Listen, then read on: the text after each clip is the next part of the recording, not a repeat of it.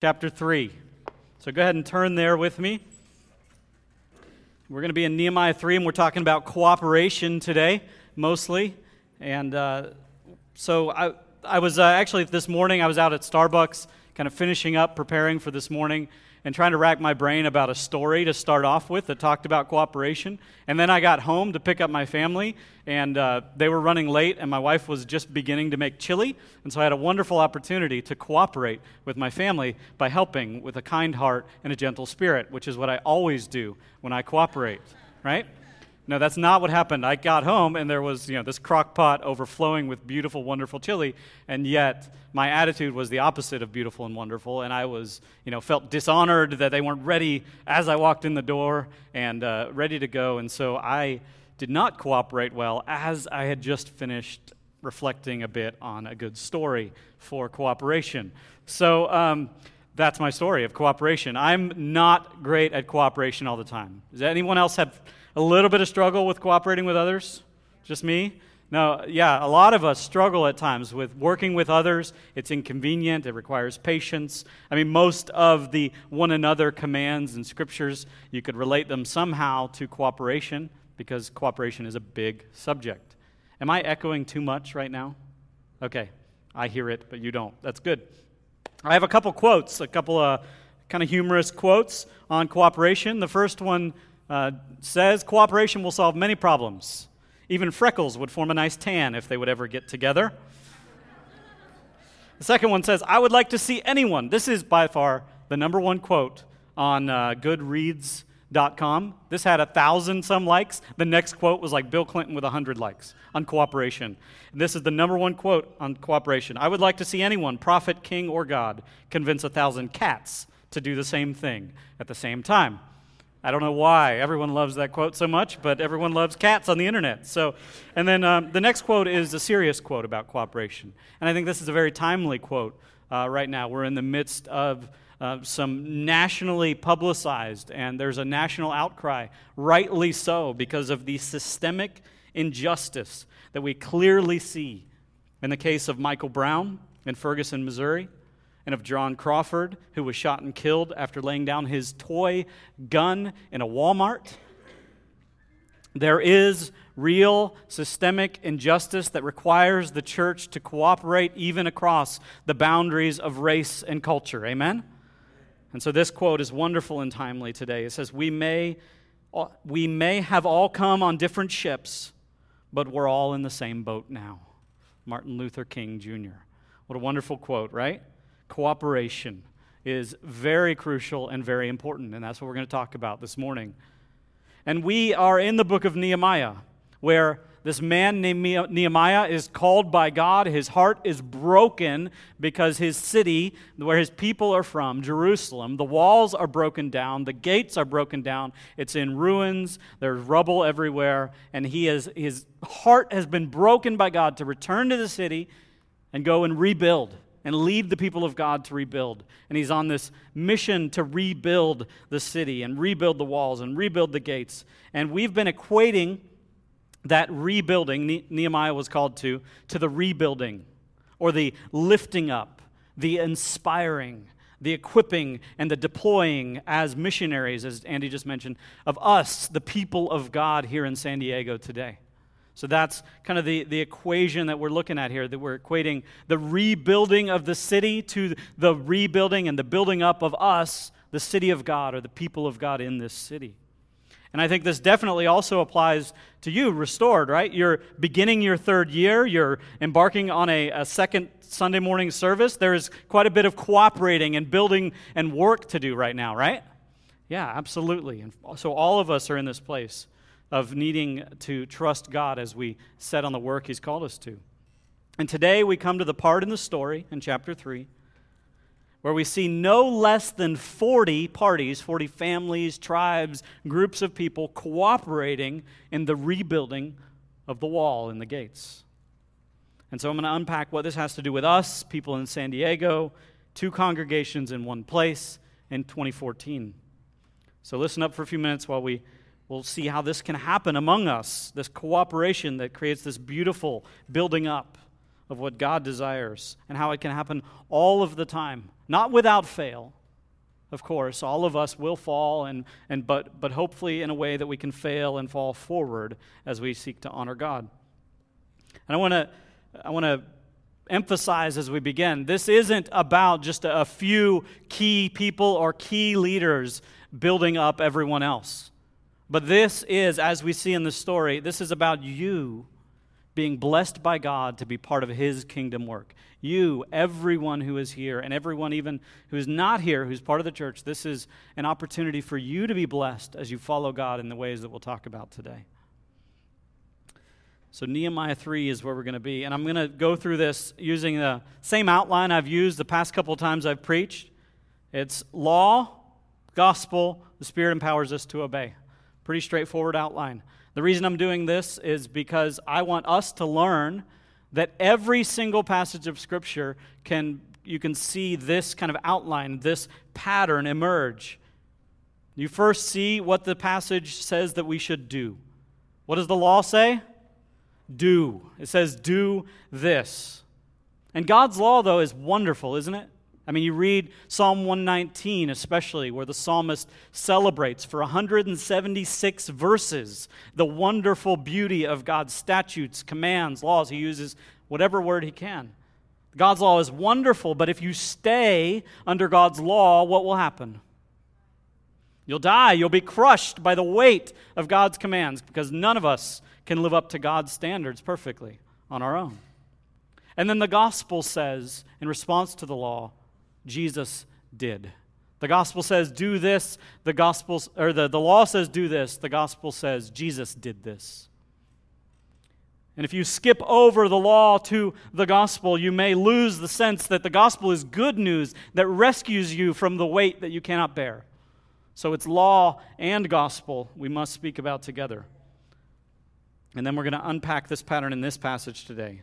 Another way to put it is the gospel, or the law, having trouble with these words, getting confused. The law shows us our problems, the gospel solves our problems, and the Spirit empowers us to obey. So let's read this passage. Nehemiah 3. Again, this is kind of a list, so it's redundant, but it's redundant on purpose. Just listen up. Nehemiah 3. Then, there's lots of names too, just to warn you. I'm not going to pronounce all these in correct Hebrew. Then Eliashib, the high priest, rose up with his brothers and priests. So this is Nehemiah, went around the wall. He inspected it all. We talked about that last week here at New City. And he came back to the people and he said, now let's go and do this work. And then immediately it just says, they said, okay, we're going to do this work. And that's what it's listing out. Then Eliashib, the high priest, rose up with his brothers, the priests, and they built the sheep gate. They consecrated it and set its doors. They consecrated it as far as the Tower of the 100, as far as the Tower of Hananel. And next to him, the men of Jericho built, and next to them, Zachar, the son of Imri, built. The sons of Hassenaah built the fish gate. They laid its beams and set its doors, its bolts, and its bars. And next to them, Meremoth, the son of Uriah, son of Hakaz, repaired. And next to them, Meshullam, the son of Berechiah, son of Meshezabel, repaired. And next to them, Zadok, the son of Bana, repaired. And next to them, the Tekoites repaired. But their nobles would not stoop to serve the Lord. Take note of that exception. There's a list. It's very redundant except for the end of verse 5 where it says their nobles would not stoop to serve the Lord. Joiada the son of Paseah and Meshullam the son of Besodiah repaired the gate of Yeshanah. They laid its beams and set its doors, its bolts and its bars. And next to them repaired Melatiah the Gibeonite and Jadon the Meronothite, the men of Gibeon and of Mizpah, the seat of the governor of the province beyond the river. And next to them, Uziel, the son of Herahiah, goldsmiths repaired. Next to him, Hananiah, one of the perfumers, repaired. And they restored Jerusalem as far as the broad wall. I love that part, like perfumers putting their hands to hard labor, right?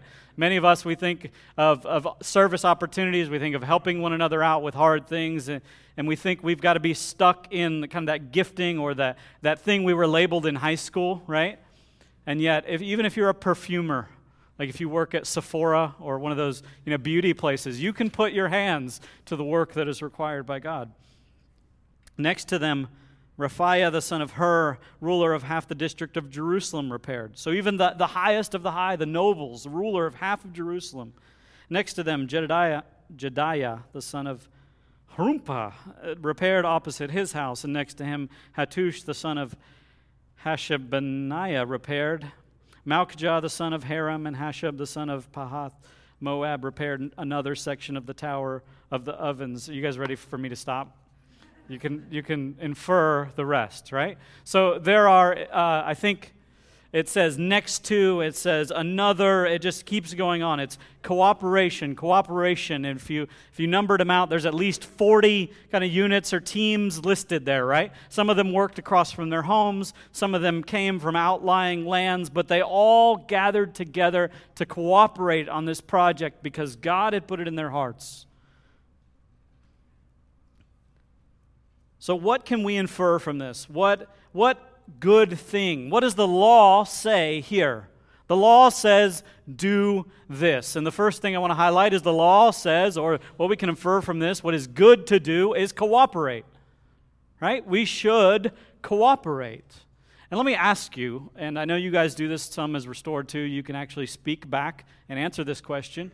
What can we cooperate on as God's people today? What kind of good things can we cooperate on? Building community. Absolutely. What's that? Mission. What do you mean by that? Okay. Pursuing people and bringing them the gospel together. Yeah. Serving our city. Loving each other.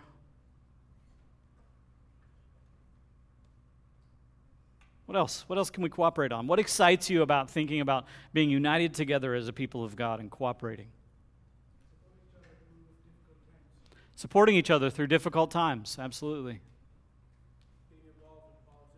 Getting involved in politics. Even that, right? Yeah.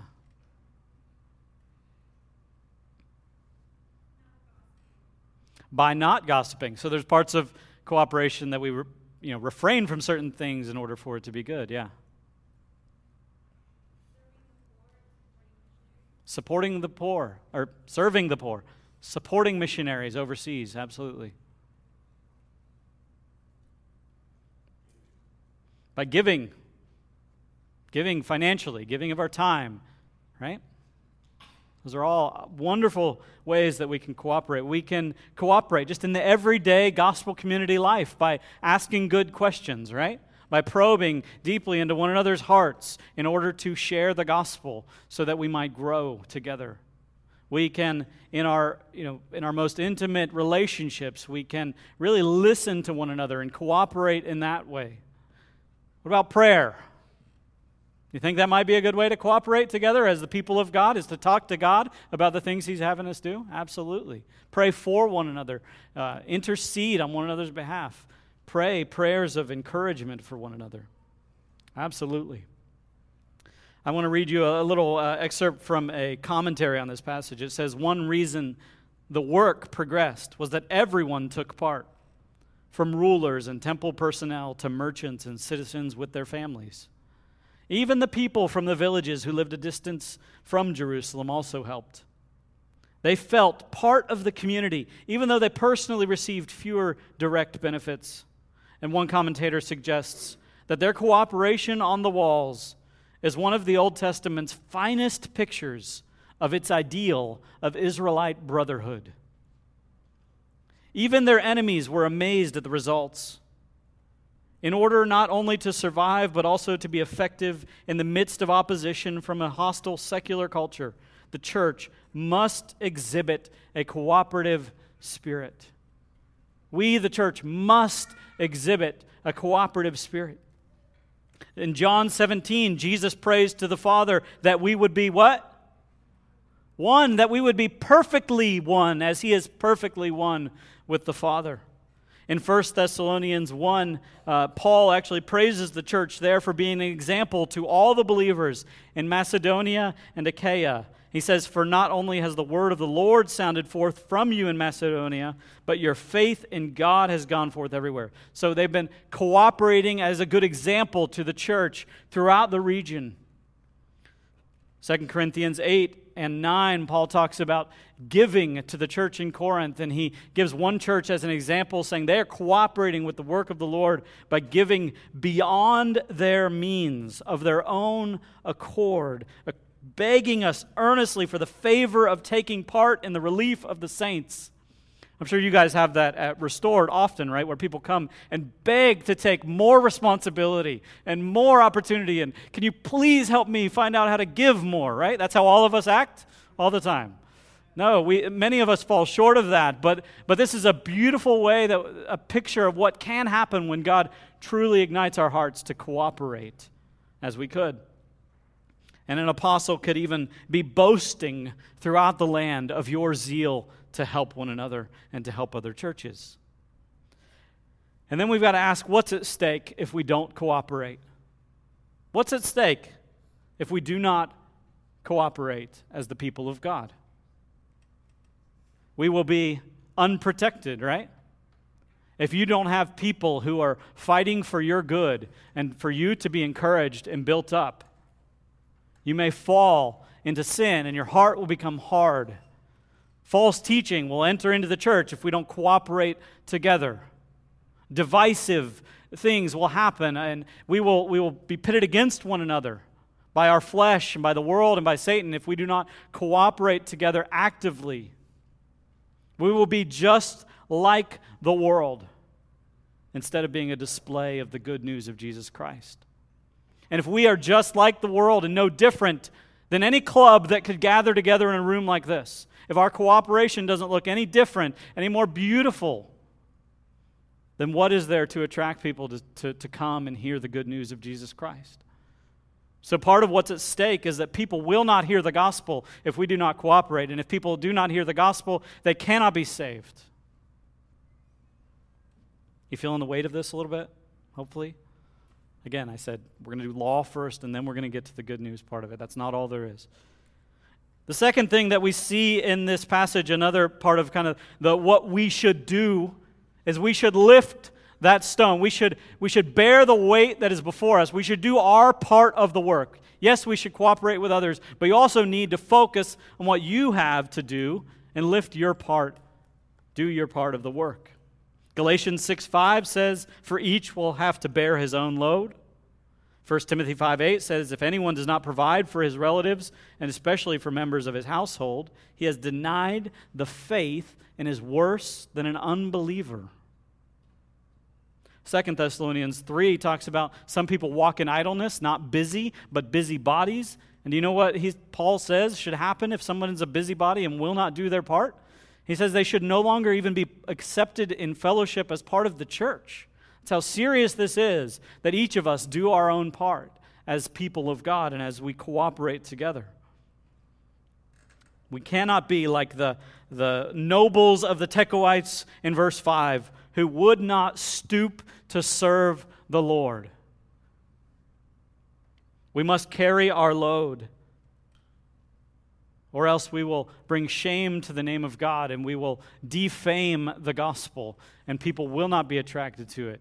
Just as if we do not cooperate, people will not be attracted to the good news that is on display among us. So the good news is that we don't stop there, right? We don't just stop it. We should try harder and do better. There is always an answer. If that's what God has called us to, and if that's a good way to live, is cooperating in beautiful ways that display the gospel, and each of us carrying our own load, and yet we all fail at that from time to time, what is the answer? And the good news is there's always an answer, and it's always Jesus. There is always a because Jesus. Whenever you see a command in Scripture, whenever you see even implied a command in Scripture or a good example, there is always a because Jesus. It's always Jesus that's the answer. And the gospel says that He did something on your behalf so that God could call you to this, so that God could free you to live in this way. And I want to emphasize that when I say gospel, I don't mean just a general idea of what's good and true.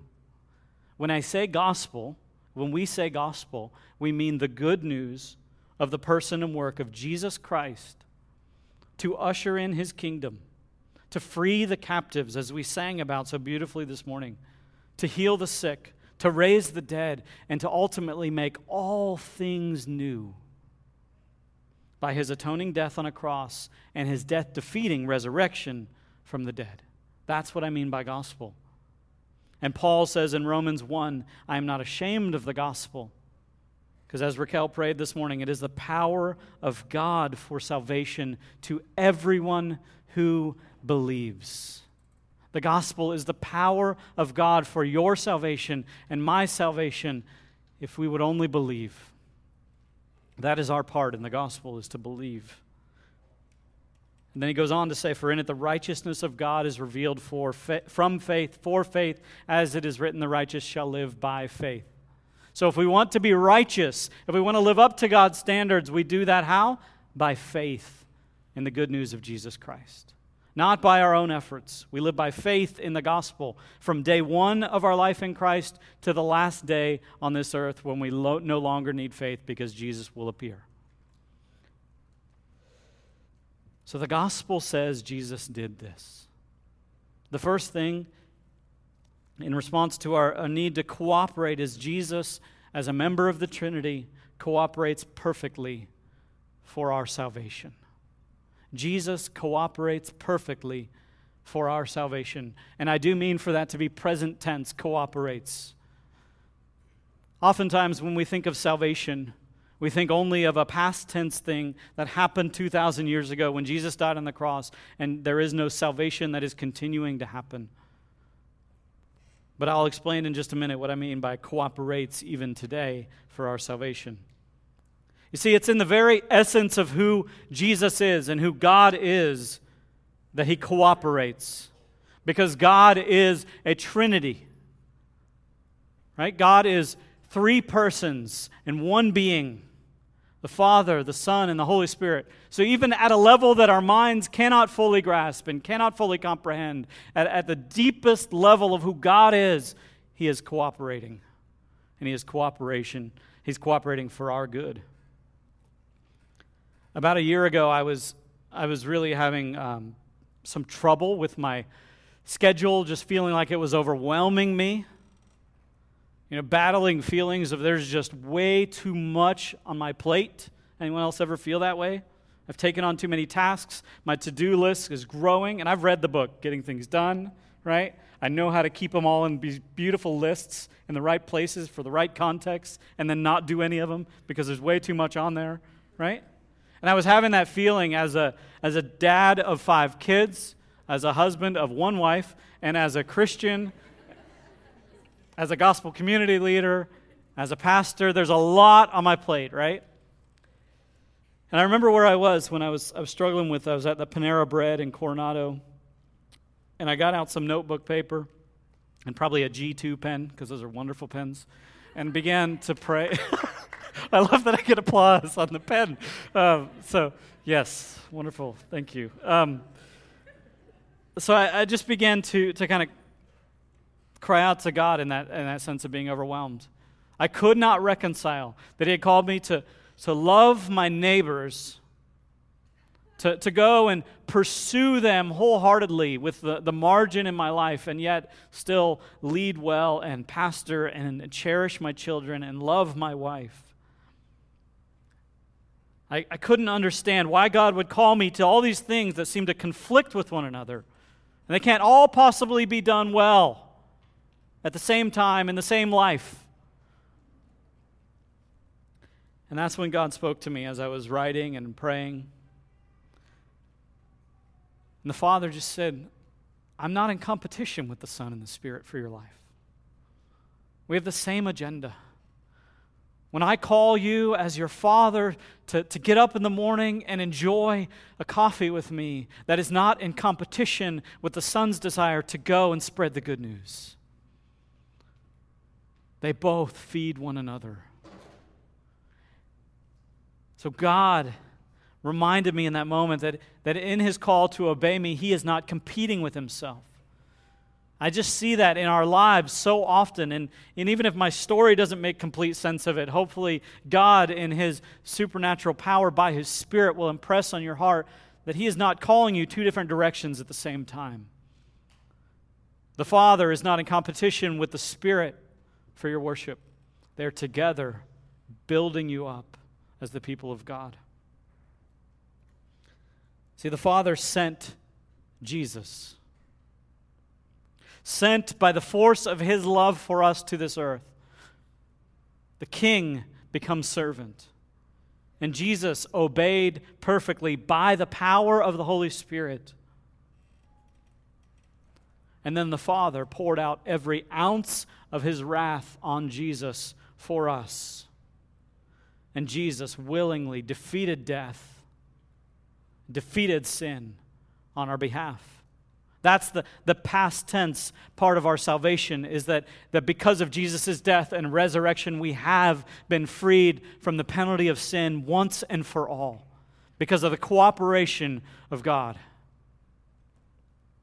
And then Jesus and the Father sent the Holy Spirit to do what? To dwell in us presently, to continue the work of saving us from the power of sin day in and day out as we walk by faith. And that's what I mean by the present tense of the gospel. God is presently saving you, even now as you worship him in this service together this morning. He is saving you from the power of certain sins in your life by the power of his Spirit. God is still cooperating. You know, the Spirit is referred to often as the Spirit of Jesus. Jesus sent his Spirit. They are working together for your good and your salvation. And Jesus is at the right hand of the Father as our great high priest who has perfect sympathy for us in our weakness. And they're cooperating together for our salvation right now. And because of that, we have access to the Father. None of our lives, as we're born and live in rebellion to God, none of our lives deserve access to the Father, and yet Jesus provides access to the Father. And we have that now. By the power of the Spirit and the sacrifice of the Son, we have access to the Father even right now.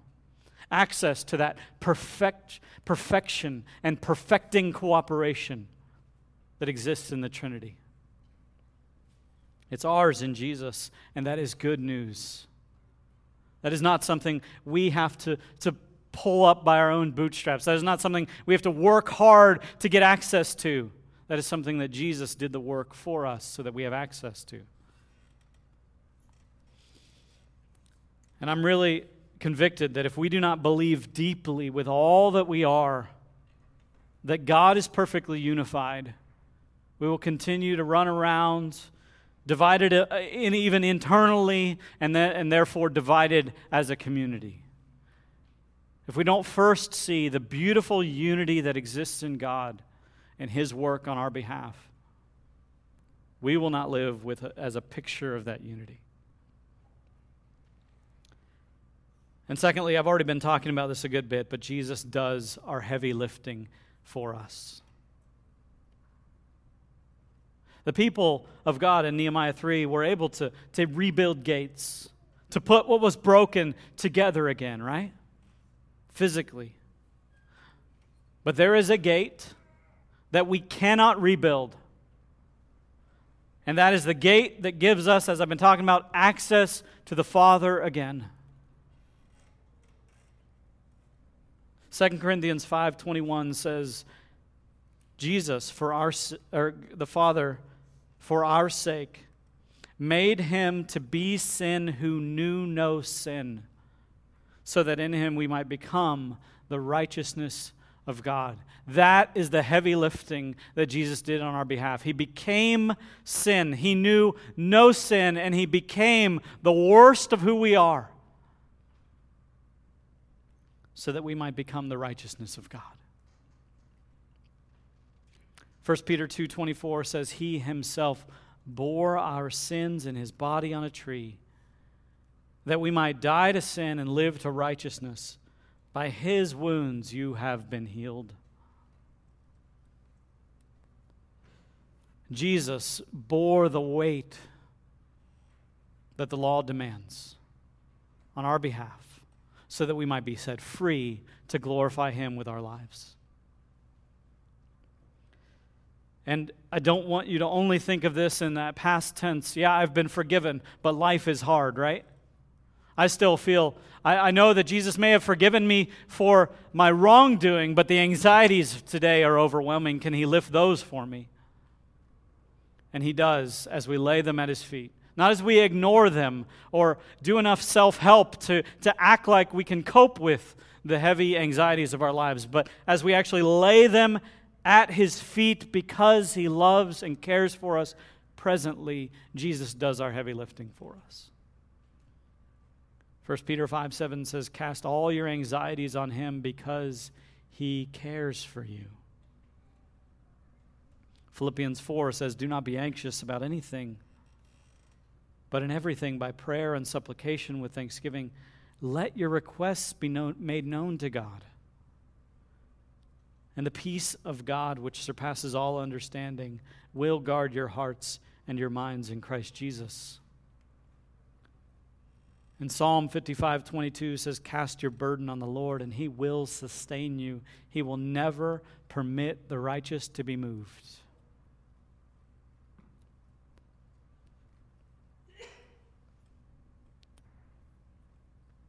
Whatever you're going through in life and whatever we face as we struggle to be the people of God in this city that makes us feel like we cannot make it, the stone is too heavy, this barrier is too big, this mountain is too high, this pile of sin that I've laid up in front of me is far too big for me to accomplish anything for the sake of God.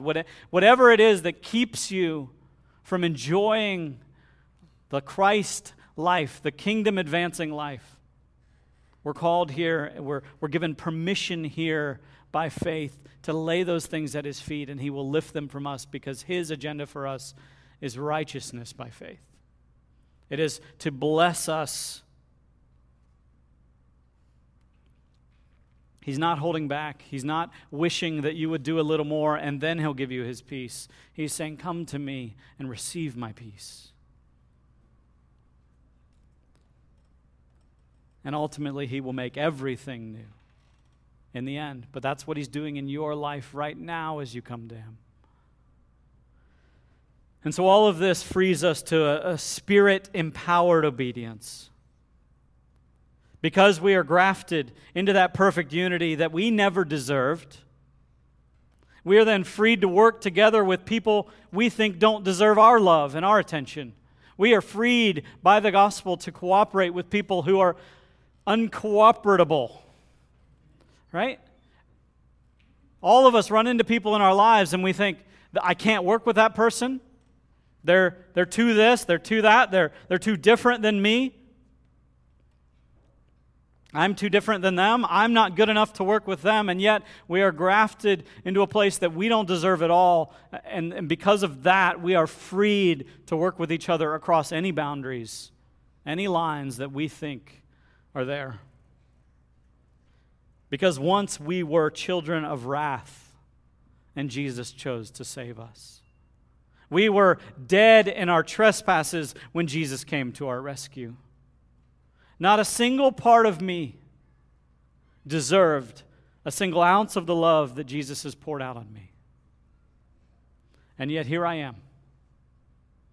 And one of our great poets of our day said, He is jealous for me. You guys that know songs know where I'm going, right? Love's like a hurricane, I am a tree, bending beneath the weight of His wind and mercy. There is nothing in us inherently that deserves the weight of His wind and mercy, and yet He pours it out so abundantly that we cannot stand under it when we see it for what it is. I pray for all of us that as we sing songs and as we participate in communion, as we hear the Word of God preached, that we are overwhelmed emotionally even by the weight of the mercy that is undeserved. Because one day the weight of that mercy will be so heavy and so clear and so beautiful to you that all the afflictions that you feel now will disappear. They will be crushed by His mercy. They will be driven out by His mercy. And so because of that, we can be merciful toward one another as we cooperate. Not because we're good, but because we were undeserving and received mercy.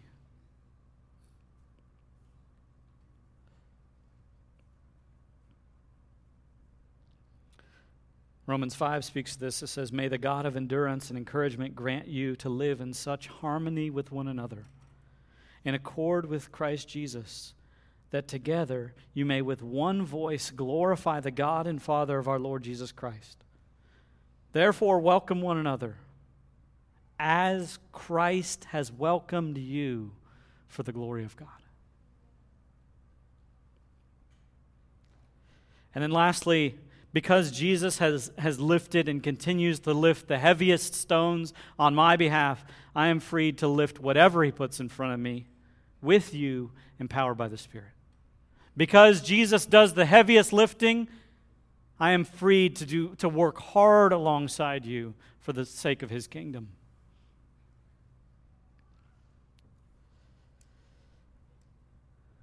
In remembrance of these things, we're going to participate together now. This is the most participatory part of our gathering, even more than the singing, because during the singing you may just have stood there and not opened your mouth, but during this part, if you're going to participate, it requires you to move physically, to get up and come down front. And we have here on this table some unleavened bread, some matzah. This represents for us, the people of God, this represents the body of Christ.